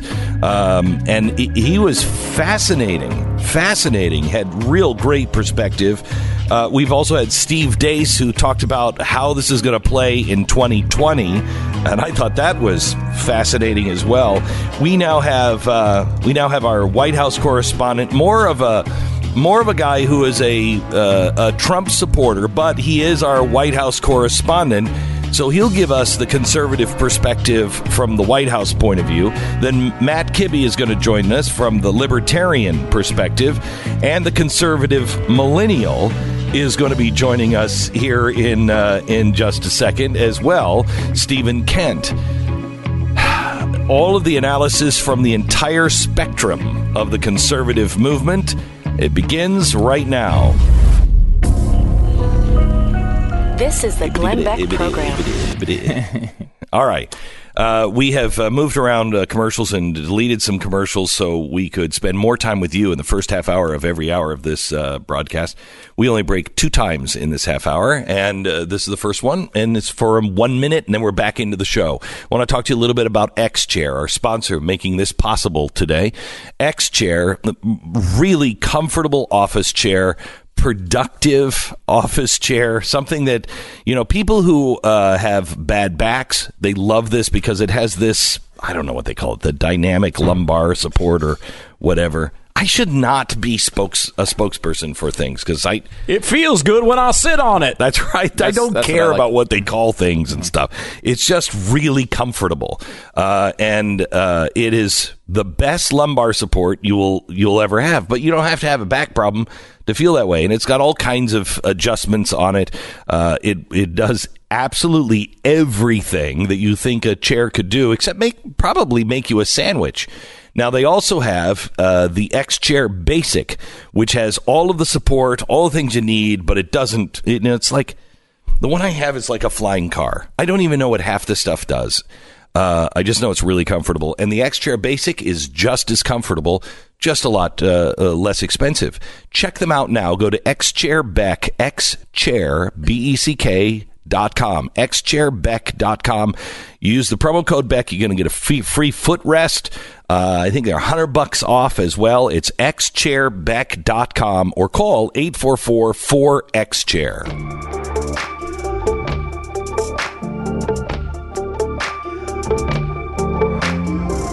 Our White House correspondent, and I cannot believe that I'm saying this, about Jon Miller.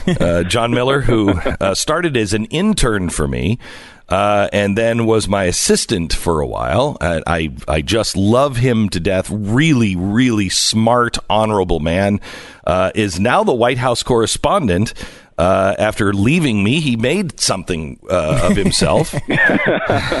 And now the White House correspondent for BlazeTV. John, how are you? Good. How you doing, Glenn? Good. So I talked to Eric Bolling today, and he said that meeting that the New York Times is talking about with all of the anchors happened yesterday at the White House with Trump, where he said, "Yeah, I really don't want to do this, and they're kind of making me do this, but I'll do it, but I don't think it's going to be so effective."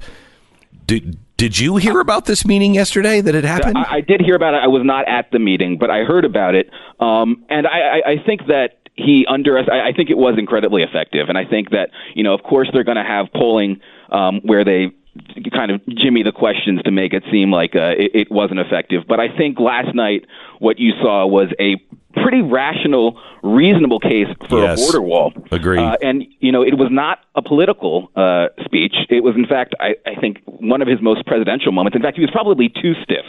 Yes. And, it's like you can actually move your hand still, Mr. President. Yeah.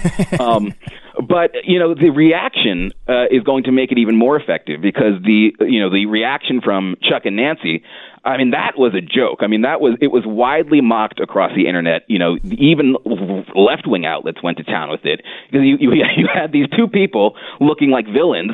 The lighting was terrible. They looked like they're coming to you from their evil lair. But the most jarring part was that they were telling the American people that things that are common sense to Americans aren't so. And that's what made it surreal, because this was not a partisan issue.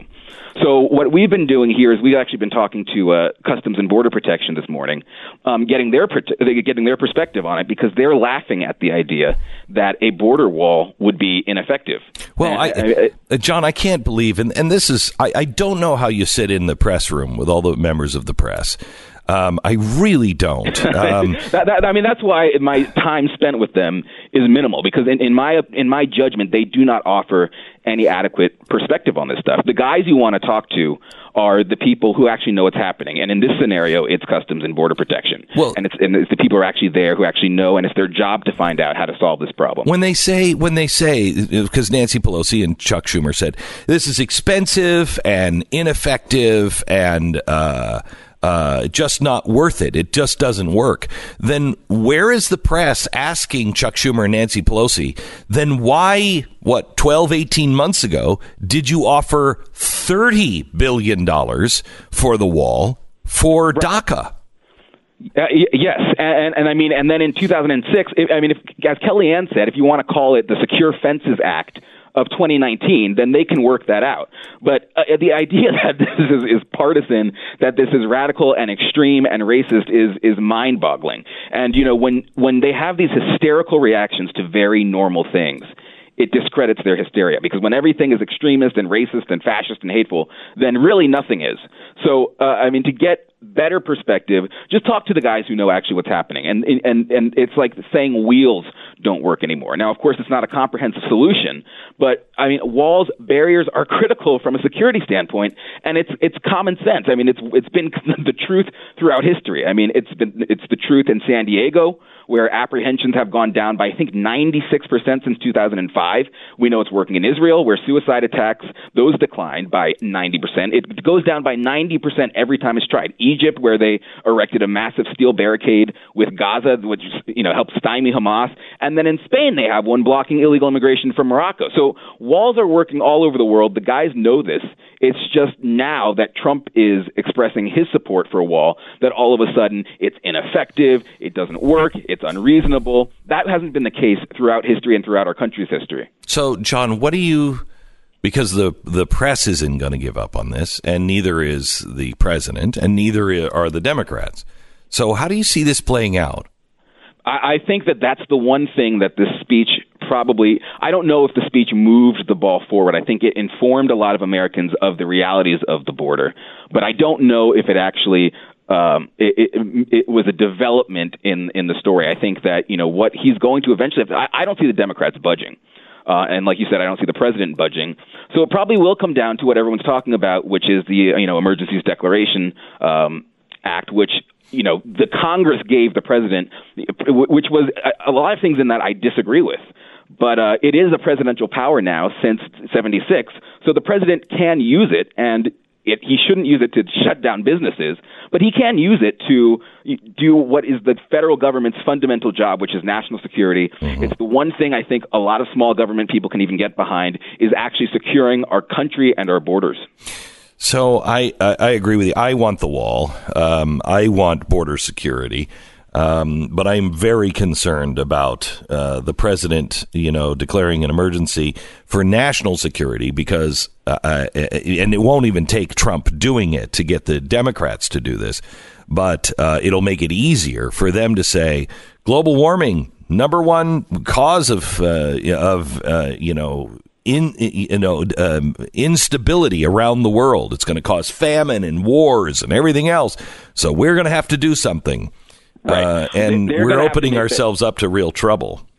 The hatch has already been opened on that, though, when Congress gave the president that power. So either we roll it back or we let the president use the power that he has. I think it's reasonable. And the president is going to have to make the case before the courts. But you look at the actual they're going to have a really hard time defending the fact that global warming is actually a crisis because the numbers just aren't there.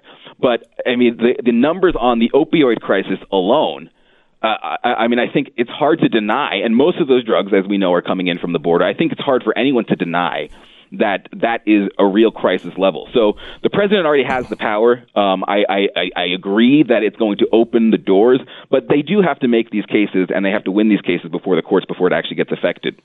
Jon Miller, our White House correspondent, and also you can watch his show on BlazeTV.com. Thank you so much, John. Appreciate it. BlazeTV.com/Beck. Make sure you sign up today. Today's a great day. In fact, this whole month, we're going to be doing all kinds of unbelievable coverage for the State of the Union as well.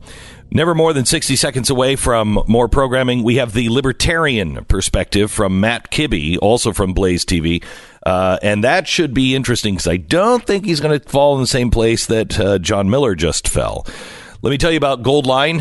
Goldline is something I've told you about now for, 15 years? I started buying gold before Goldline was even a customer of mine. I was a customer of theirs. I started after September 11th. Today, in fact, this is just breaking. Paris, Yellow Vest activists are urging French citizens to empty their bank accounts and spark a massive run on French banks in their long-standing fight with the government. This is really dangerous. Seems like there's almost like a coming insurrection there. Yeah. Someone should have warned of that. I know, but that's ridiculous. This is really dangerous. This could dramatically affect the euro. If there's a run on the banks in France, you could see this could be a tripwire that starts things just spiraling out of control. If it's not this, it's going to be something, and it's going to happen relatively soon, I think. So please call Goldline. The world, when it goes crazy, it always goes back to gold. Call Goldline now. 1-866-GOLDLINE. 1-866-GOLDLINE or goldline.com. 10 seconds, station ID.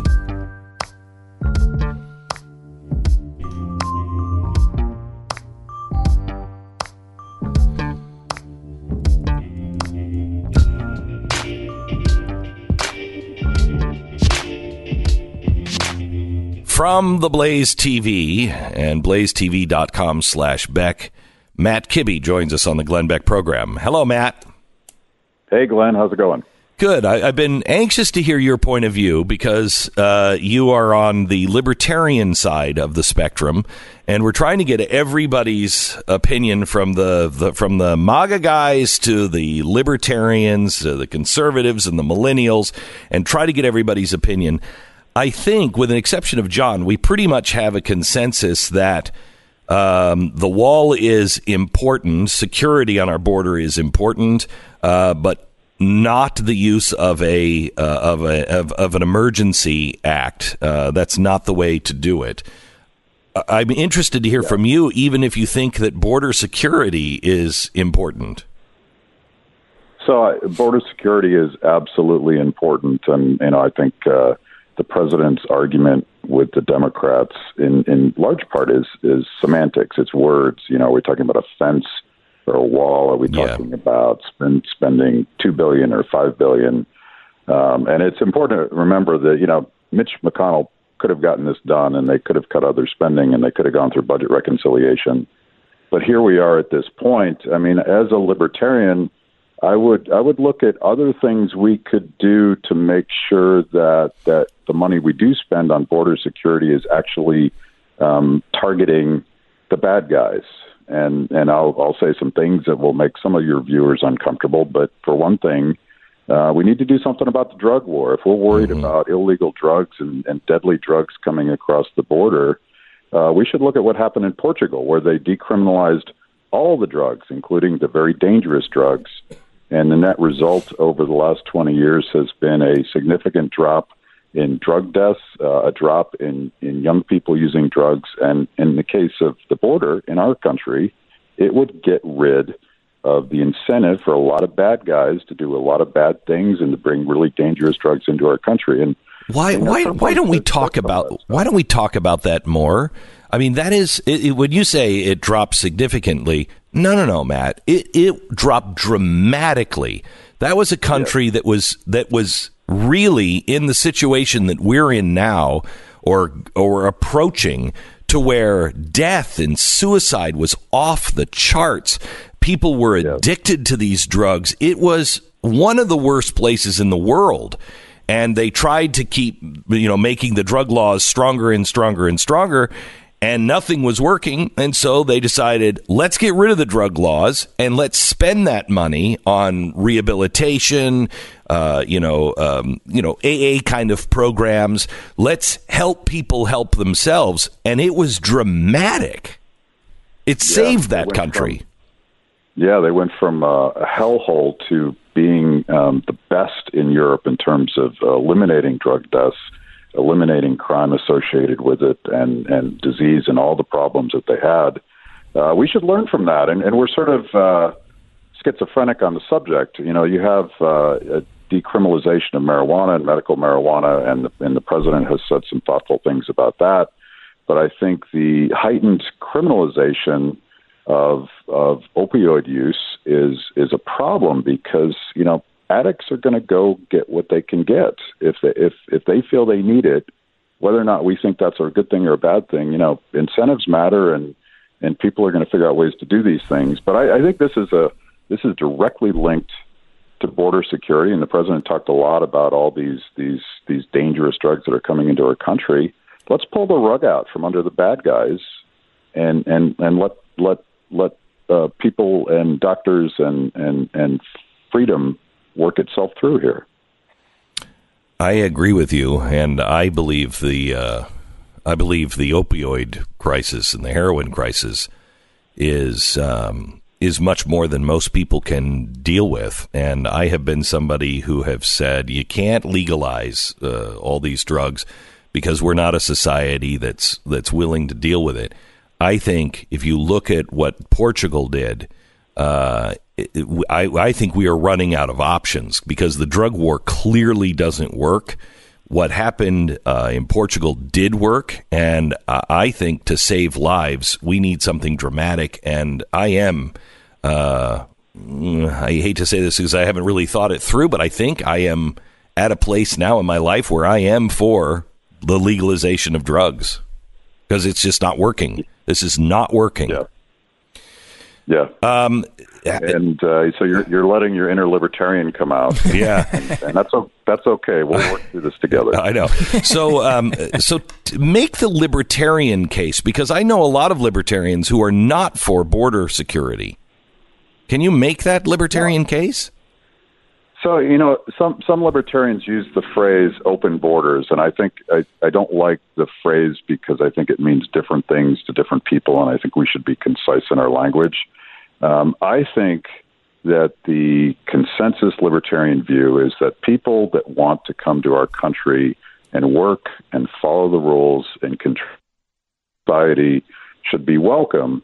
And our current immigration system doesn't do that. Immigrants, legal and illegal, are political footballs. Both political parties have agendas other than that principle that I just stated. And another thing we could do to deal with how we actually get to real border security is to make sure that people that want to come here and work and contribute have a clear process. And maybe it's guest worker reform. Maybe it has nothing to do with citizenship if that's a concern for people. But as long as we make it impossible for those good people to cross the border, we make it easier for bad people to cross the border. Yes. I will tell you, we have two people that I would like to hire and bring into the fold, and I think they would contribute a lot to our society. And I can't even get them green cards. I mean, they can't. Yeah. They've got a job. They can't come in, and it's ridiculous. I mean, if you can work and you want to work and you want to live by our laws, we should make that so easy to do. And we should just be very, very clear on you got to come through the front door. Have to. Yeah. But the front door you have to know where the front door is, and you have to know what the rules of the game are, and you have to know that if you're going to go through that process, I know this is going to take 3 months, 6 months, whatever it is. That has to be honest and open, and this is where it's kind of fascinating to watch Bernie Sanders attack the Koch brothers for their position on immigration. But I think the Kochs have a pretty clear, what I would call a libertarian view. If you want to come here and work and contribute, this is part of what's made America a great place. Yes. And I think, politicians, I think a lot of politicians are interested in owning and controlling people once they get here, for their votes. And that's part of the reason it's a political football. But, some of us need to just lay it out there. Chuck Schumer and Nancy Pelosi didn't talk anything about making it safe and predictable and legal for good people to come here and contribute to our country. Matt, I've got about 45 seconds. How does this play with the swing vote, the independent vote? Where do they fall eventually, do you think? So I think, the interesting thing is that, Trump has dug his heels in on this, and, the wall is every bit as much a rhetorical symbol as anything else. But, a lot of the people that are hurt by this government shutdown because Trump controls the executive branch are probably Democrats. So I wonder how long the Democrats are going to hold out. Yeah. All right. Thank you so much, Matt. Appreciate it. By the way, you can find Matt's show and all of his views on Blaze TV. Join us now at blazetv.com/Beck, promo code Beck. You're listening to Glenn Beck. Okay, I take Relief Factor 3 times a day, every single day. This is really not a commercial. This is a pleasure for me to tell you about this. I was in so much pain. I don't want to be on opioids. I don't want to be on any kind of drug from the doctor. And at the same time, as much as I hate drugs like that because of my alcoholism, I also don't like pain. And I don't believe in anything that's organic. I'm stuck. And so I was in this place where I couldn't live like this any longer. It was a year ago, last December. Started taking Relief Factor because my wife was like, just try it. So I did. 70% of the people who just try it go on and order it month after month. I've been on it now for over a year. It's created by doctors, reduces inflammation. It's natural. It's relieffactor.com. Go there now, relieffactor.com, and get your life back. We spent the show today looking at the border crisis and where it goes from here. We have another perspective from Stephen Kent coming up next.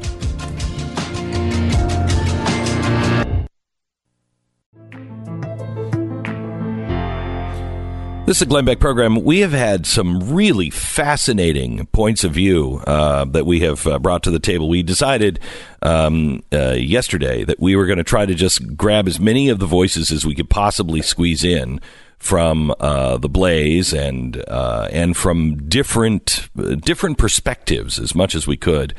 And I don't think I've ever heard such a wide variety and yet come away with kind of the same feeling from almost everybody. There's a lot of agreement in general. Yeah. Different parts of it, I think, hit up people's buttons in certain ways. Yeah. But it's been interesting to kind of watch this. It's been interesting to see, like Eric Bolling, who is friends with the president. Mm-hmm. He came on and he said, I hope he doesn't do the national emergency thing. But he didn't want to. He also said he wanted to open up the government with the exception of just the Homeland Security and just fight out the border just there. There's a bunch of bills that Democrats have proposed to open all the other parts of the government and keep just the Homeland Security thing as an ongoing debate. And isn't it interesting to hear Matt Kibbe say he should keep the government closed because it's not going to hurt his voting base, because most of the people who are going to be affected are going to be Democrats, and they'll be screaming at the Democrats, open the government. Yeah, it's been an interesting day. Really fascinating. We have one more guest that we want to put on. He is a spokesperson for Young Voices and also host of Beltway Banthas podcast. I find him interesting, funny, and really a credible guy. Stephen Kent, a millennial voice of the conservative movement. Welcome to the program. How are you? Good morning. I'm doing well. Thanks for having me back. So, Stephen, give me your thought on the speech last night, Nancy Pelosi and Chuck Schumer's speech, how this is going to play out. What do you think last night meant? Well, I agree very much with your White House correspondent, Jon Miller, in that Trump just could not read from the prompter. And it was really worse than ever. No charisma. And for him, I think that can be incredibly damaging. I was expecting like a little bit more gusto and conviction and maybe jazz hands for his final pitch on his precious wall project. I mean, this has been what his entire political career has been about. And he didn't sell it. And by the way, the Democrats looked terrifying as well. It was like Emperor Palpatine and the Joker making a national address together. And it was it's kind of scary. And the substance was intellectually dishonest and cynical as well. And I think there was plenty of that to go around between the president and his adversaries in Congress. Like, nobody even attempted to move the meter for their side. And I think that's pretty sad when you look back on some White House speeches from days past that really aimed to try to move people, not just terrify or belittle them. Okay, so wait, hang on just a second. Where do you think the president was trying to terrify or belittle? I thought he spoke with the facts for the most part. I thought he even said, look, this is a humanitarian thing. We don't have the space for these people. We just don't have the resources. We need more resources. And, it's a wall. If they want to do a fence, we'll do a fence, but we have to do this. Yeah, so he paid sort of homage to the humanitarian crisis on the border. Very briefly, it was kind of a couple of sentences, and then he really moved on to like the law and order portion of this. I mean, some really gruesome stuff. And the crimes that have been committed by some illegal immigrants across the country are no doubt gruesome. They're sad.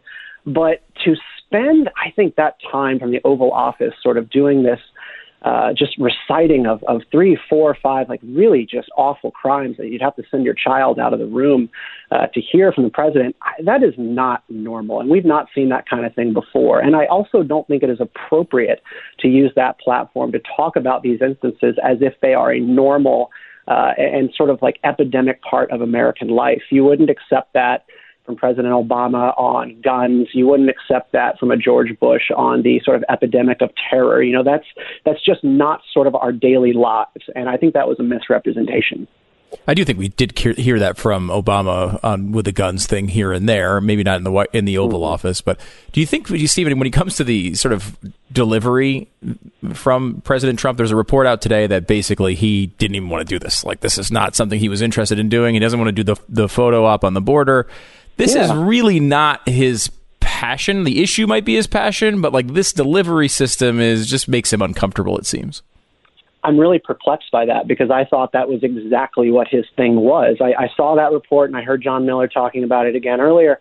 And I'm just sort of shocked because this sort of seems like what he is made to do, to sort of get on TV and pound his fist and give a speech about something that he's passionate about. And it really, you could see that he did not want to be there. So I buy that 100%. I don't think so. Hang on. I don't think so. I just don't think he is capable of delivering a script. I just don't think that's in him. He's much better when he's just speaking off the cuff. Right. He's not an actor. Yeah. And were you in Home Alone 2? Because I know he was. Were you, Glenn? Were you in Home Alone 2? Sorry. So go ahead, Stephen. No, it's kind of shocking to see that he wouldn't actually put his all into a platform like that. He's the president of the United States. He's been working for this for years, and it's his first opportunity to use that platform to his ends. And I think he really kind of fell on his face there. So, Steve, on the border, what do you do? Hang on, before you get into that, you know, the diminishing of crime. This is from the United States Sentencing Commission, so this is a U.S. source. Non-U.S. citizens accounted for 40.7% of all offenders in fiscal year 2017. So 40% of all federal offenses are happening from non-U.S. citizens, according to the government. That's pretty significant. Yeah, crime happens, and I think we have to do a better job of controlling who comes into this country, which I think is going to go to your next question about, you know, what do we do?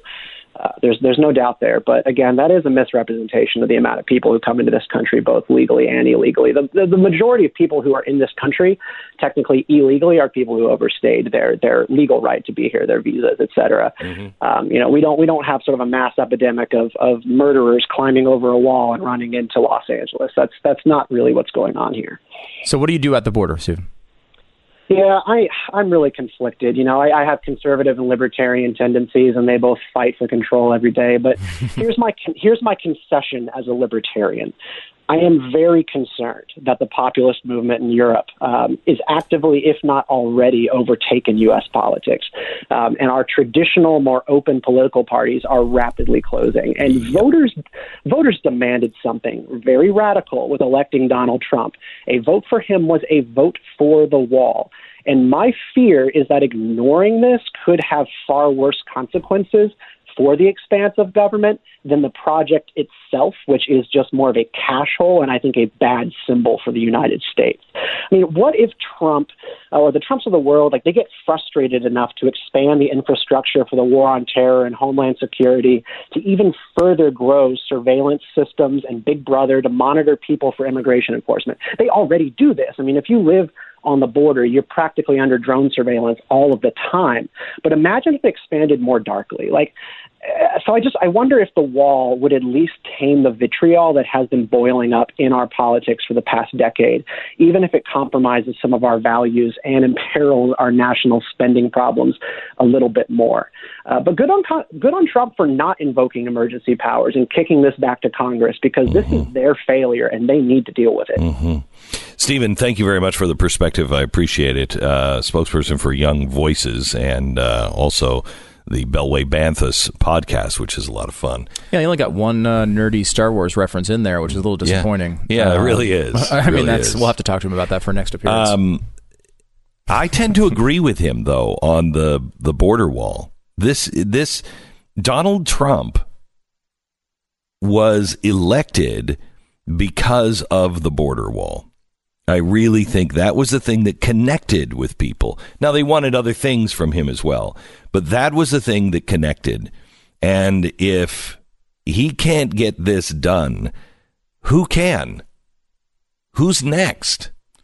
That's a function of the system, though. He was elected in a country with a system of government. But that system is becoming more and more discredited every day. I mean, every president gets elected with some project that people believe in, right? Like, I'm sure millions of people voted for Barack Obama because they wanted gun control, right? Like, and he didn't get his gun control, and he shouldn't have got his gun control, because to get his gun control, he would have had to go through Congress and actually pass things, and also probably amend the Constitution to do those things.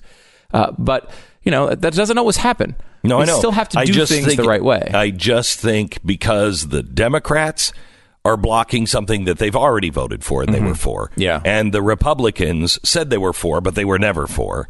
I just think that you're in a different situation. It's at least a thoughtful exercise to go through what he just said. All right, let me tell you our sponsor this half hour. If you're looking to sell your home, may I suggest you go to realestateagentsitrust.com. Realestateagentsitrust.com.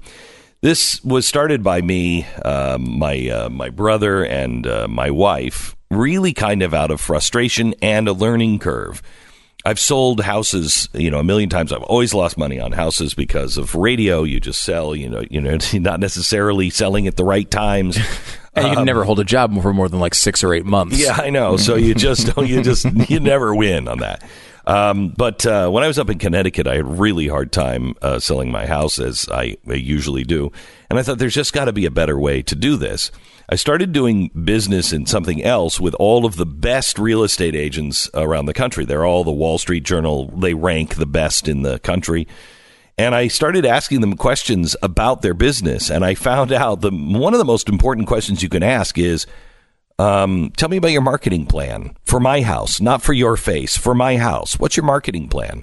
I had never even thought of that question before. Why? Because we just trust these real estate agents, and most of the real estate agents don't know what they're doing. I've been working with the people who are the best in the area, or some of them are the best in the state and the country.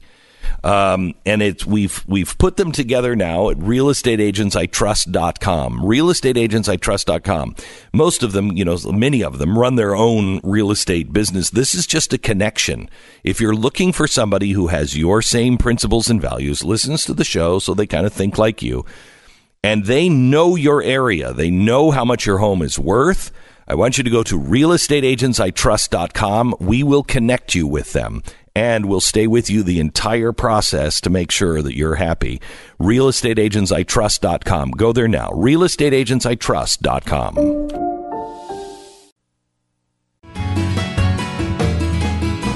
This is the Glenn Beck program. In looking at the speech last night, in watching it myself, the president was wooden, but he was solid, I believe, on the facts. He was solid on the message.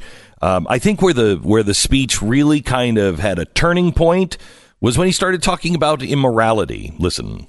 Some have suggested a barrier is immoral.